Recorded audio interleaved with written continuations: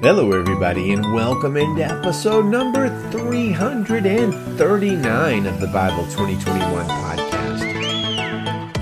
We are reading Revelation chapter 5, and our focus is on, is Christianity primarily a white religion?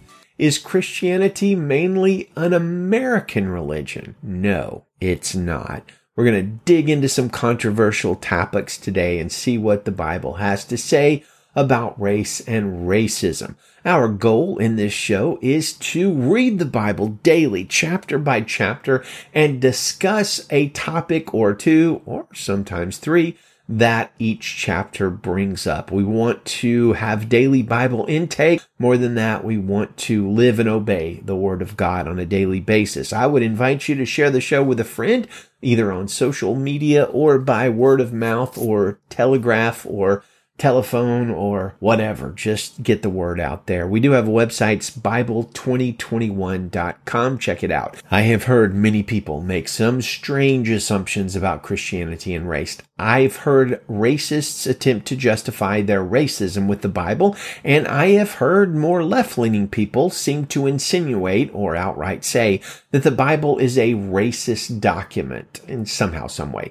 I've heard many criticize Christianity as a white person's religion or an American religion. Now, all of these various opinions and accusations on either side of the aisle have long flummoxed me, to be honest with you, because it is quite difficult to find any sort of racist justification in the Bible, especially if you are white. Now, why especially if you are white? Because the vast majority of the people in the Bible, including people like King David and Moses and Abraham and Sarai and Paul and Esther and Peter and all of the disciples and pretty much everybody who writes a book of the Bible, with a couple of exceptions, and most especially Jesus himself, they are not white, but Middle Eastern people, olive-skinned, right? I suppose it is possible that a Gentile like Luke or Titus or Timothy or somebody like that might be considered white. But I'll tell you this, from my understanding, it's only in the last few decades that Italians, Greeks, Spanish, Irish, and other people came to be considered white. And by the way, what does white even mean? Who determines who is white? I have no idea who's the arbiter of whiteness, and I'll just be honest with you, I hope in my lifetime that whatever whiteness is, it becomes an out-of-date concept, because I think it's just silly. At any rate, 95% of the people in the Bible are Middle Easterners, maybe probably a lot more than 95%. So thinking the Bible somehow promulgates a white religion, and especially a white supremacist religion, is like really, really stupid. Civil War pastors, I'm looking at you. And while it is conceivable that maybe a handful of the people in the Bible are white, I can assure you with 100% certitude that nobody in the Bible is American. Not a single one. So to think of Christianity as a white or American religion is an utterly silly notion that is absolutely foreign to the Bible. See what I did there? One of today's passages, by the way, demonstrates exactly what nationality that Christians are, however. From Revelation 5 verse 8 says, "When he took the scroll, the 4 living creatures and the 24 elders fell down before the Lamb. Each one had a harp and golden bowls filled with incense, which are the prayers of the saints. And they sang a new song. You are worthy to take the scroll and to open its seals, because you were slaughtered, and you purchased a people for God by your blood from every tribe and language and people and nation. You made them a kingdom and priests to our God, and they will reign on the earth." That's Revelation 5, 8 through 10. So did you hear that? What nationality is Christianity? What skin color is Christianity? What language is Christianity? How about all of them? Jesus has purchased a people by his death on the cross from every tribe, language, and people and nation. If I sound a little fired up about this, I am most certainly fired up. I'm fired up at racists who somehow use the Bible to justify racism, and I'm fired up when others accuse the Bible of somehow promoting racism. Well, here's another passage that indicates what kind of people make up those who follow Jesus. Very similar. Revelation 7, 9, and 10. After this I looked, and there was a vast multitude from where? Every nation, tribe, people, and language which no one could number, standing before the throne and before the Lamb. They were robed in white with palm branches in their hands, and they cried out in a loud voice, "Salvation belongs to our God who is seated on the throne and to the Lamb." How difficult such a passage be to somebody who is a white or black or yellow or red supremacist. According to the revelation of John, heaven is composed of a vast multitude from every nation, every tribe, every people, every language, and they're seemingly all evenly spread around God's throne, not one higher than the other, of course. And passages like this just absolutely obliterate racist ideals and racist principles in the light of truth and demonstrate the completely illogical nature of one somehow being a Christian racist. Now understand, I don't deny that Christian racists exist. There are those out there. I'm just saying they're utterly foolish and wrong and contradicted by dozens, if not hundreds, if not thousands of Bible passages. Well, here's another passage that desecrates any idea of Christian racism. It's Acts 17:26, which says, "From one man he has made every nationality to live over the whole earth, and has determined their appointed times and the boundaries of where they live." Well, this is a great foundational truth of the Bible boiled down to one sentence. All humans spring from one man, Adam, probably wasn't white, and thus all humans have common ancestry. This ideal forms a significant pillar of the Bible's teaching on race, and it completely repudiates any sort of racist theology and ideology that God created different races for different purposes. In commenting on this passage, Pastor John Piper says, first, notice that God is the maker of ethnic groups. God made from one every nation. Ethnic groups do not just come about by random genetic change. They come about by God's design and purpose.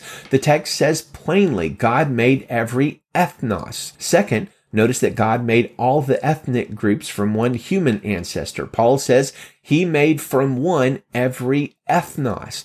This has a special wallop when you ponder why he chose to say just this to the Athenians on the Areopagus when Paul said it.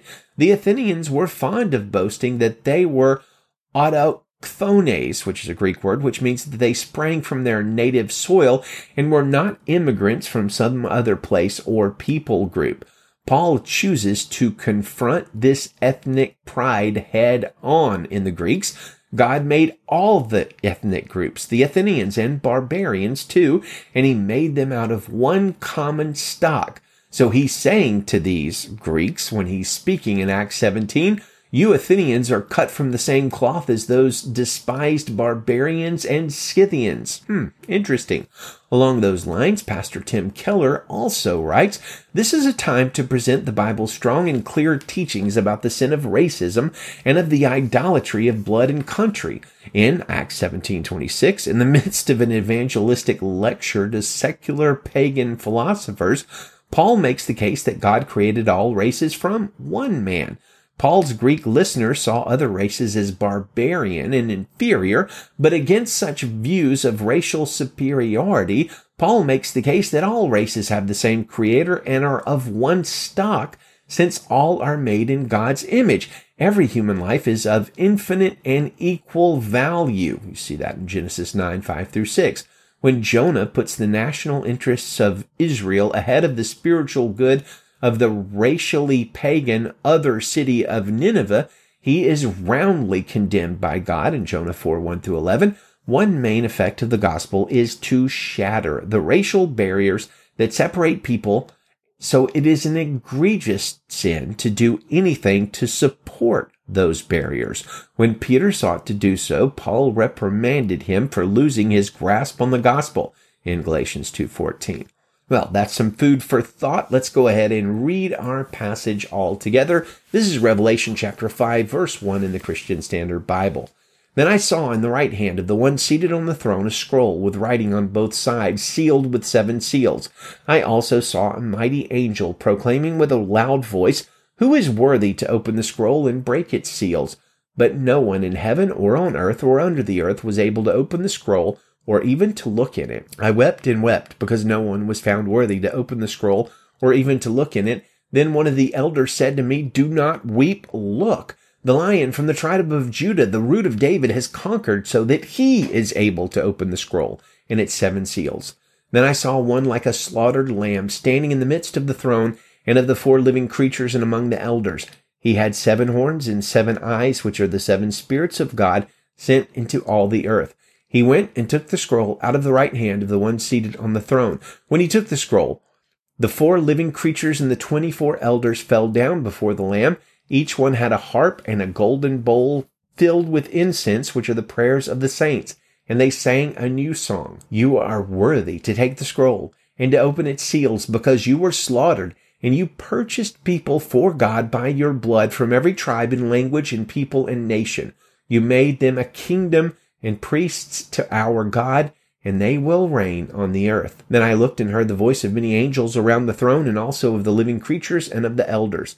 Their number was countless, thousands plus thousands of thousands. They said with a loud voice, "Worthy is the Lamb who was slaughtered to receive power and riches and wisdom and strength and honor and glory and blessing." I heard every creature in heaven, on earth, under the earth, on the sea, and everything in them say, "Blessing and honor and glory and power be to the one seated on the throne and to the Lamb forever and ever." The 4 living creatures said, "Amen," and the elders fell down and worshipped. What a powerful passage, full of worship of the King of Kings, Jesus. Well, let's close with one of my favorite worship verses in that passage. It's Revelation 5:12, which is also our Bible memory passage for the month of December. It says, "They said with a loud voice, 'Worthy is the Lamb who was slaughtered to receive power and riches and wisdom and strength and honor and glory and blessing.'" Amen and amen. Thanks for listening today. Good day to you, friends, and Godspeed.